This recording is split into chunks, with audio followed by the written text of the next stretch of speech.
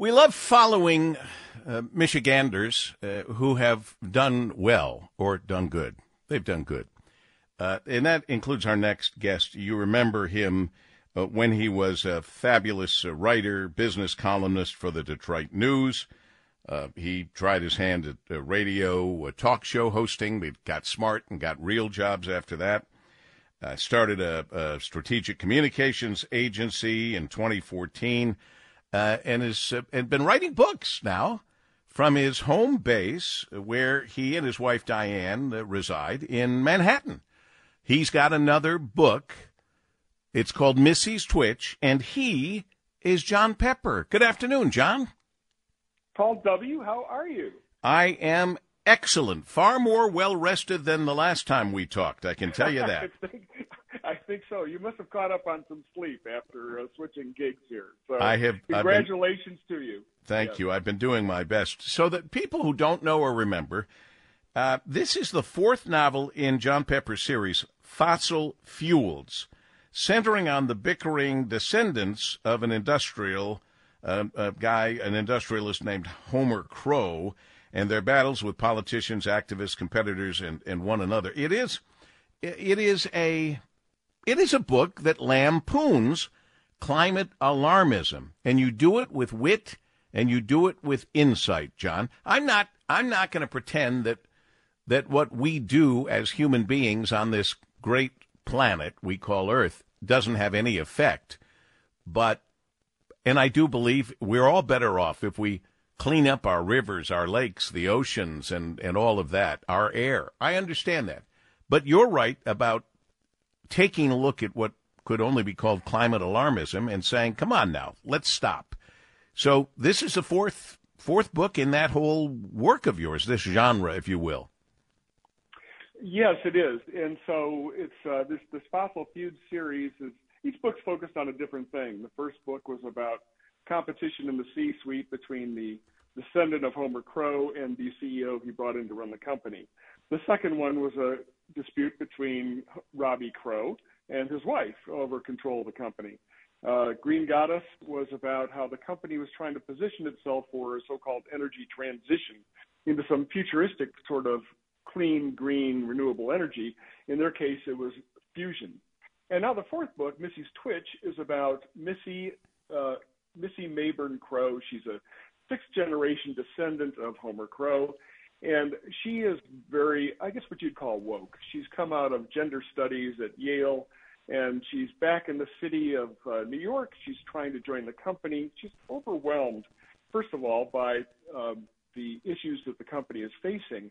But she's also overwhelmed by guilt, feeling after years of education and protests at Yale about climate change that she and her family have this responsibility for this, and that they're the ones who caused this.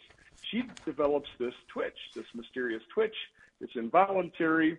All her friends, also very woke themselves, catch it. It goes viral via TikTok. It becomes a worldwide contagion. And this twitch is what you'd call psychologically a conversion disorder, that is converting some anxiety into some physical movement. And this quickly becomes exploited by politicians in Washington, if you can believe that or not. Wow, that's unusual. Yes, exactly. And Missy becomes kind of a trophy for the administration in D.C. to make their pitch for all kinds of solutions, as they would call them, to climate change. And, Paul, that's one of the things that bothers me most, I think, as I watch what's going on in Washington and in other capitals like Lansing as well, and that is the solutions. I'm not sure that they actually address the problems they're talking about, and I think they may actually make situations worse. And I think if there's any lesson out of this particular book, it's that people need to ask more questions and not just take it for granted that there's a so-called scientific consensus, because I've done a lot of research into this, and I find that there are a lot of people, very esteemed scientists, who have very different views on this issue, who are simply blacked out in the press. They're not. Sure, they are. Absolutely. Are you kidding? Absolutely right. And have you ever really met an enterprising therapist like the one you feature in this new book, Missy Twitch, Jon Pepper? Have you ever met one that actually comes up with a diagnosis of climatosis? No, not exactly, but I I kind of use that phrase to describe what Missy's condition is. But I did do some research into climate therapists. And it may surprise you to know that there are more than 100 of them in an association across the country who are dealing with people struggling with climate anxiety. They don't know what to do. These kids have been bombarded through school, through media, through movies, through everything to think that the world's about to end. And so they're overcome with anxiety and they're going to see therapists. A lot of these are around college campuses and of so course. forth. Yeah. You're telling me they're actually referred to, if you looked them up, as climate therapists? Yes, if you did a Google search and you said climate therapist, you'd find this association that knits them all together. And of course, their solutions and what they want to tell people are things like, tell their patients that, you're good because you care so much. Of course you have anxiety. It's natural. I mean, we're all about to die, so it's okay. You're a good person. You want to do something. I think you're the first to come up with this climate fiction. And I know Kirkus Reviews loves your book, and others that have read it have loved your book. But good for you. And this, the fourth in a series like this. It reminds me, Jon Pepper, this could be, you could work on this for your next book just after you get through, well, you'll never get through the climatosis. That's going to go on forever. But the story out today with kids reading Osama bin Laden's letter and siding with Osama bin Laden, and the Republicans immediately say, that's why we have to do away with TikTok. We've got plenty of other reasons to get rid of TikTok. Plenty of them. Fine, that's great. We can argue about it or not argue about it.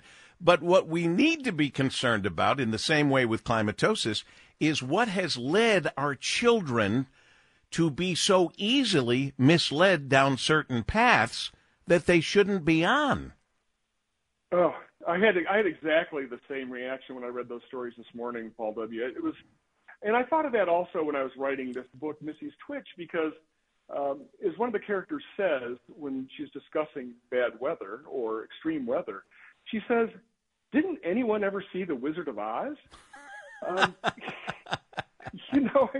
This is not new. I was reading a book last night. I was reading Bill O'Reilly's book about Salem witches. And they were talking about one of the people who was accusing people of young women of being witches was saying, thunder is the voice of God. And he's essentially expressing disapproval of the way people were handling the earth. And so this has been going on forever and ever, this history.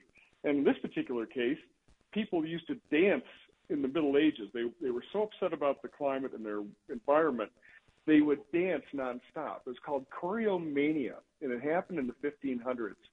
And they couldn't stop themselves. They would end up collapsing and sometimes breaking ribs and sometimes dying.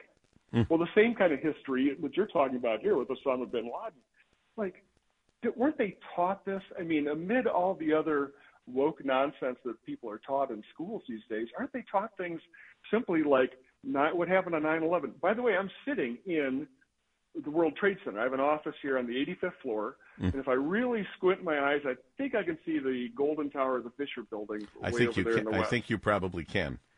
I think you can. Hey, go to Jon Pepper Books. It's Jon Pepper, Pepper, books.com. All one word, johnpepperbooks.com, or wherever you find your favorite books. It's Missy's Twitch, and he's one of us. He's a Michigander, John and his wife Diane, now calling New York City their home, novelist, entrepreneur, business consultant, based there in the city. Always great catching up with you, John. You too, Paul W. I look forward to chatting with you again soon. Have a very nice Thanksgiving. Same to you. We continue. You and Jim and your family. Thank you so much. We continue on WJR.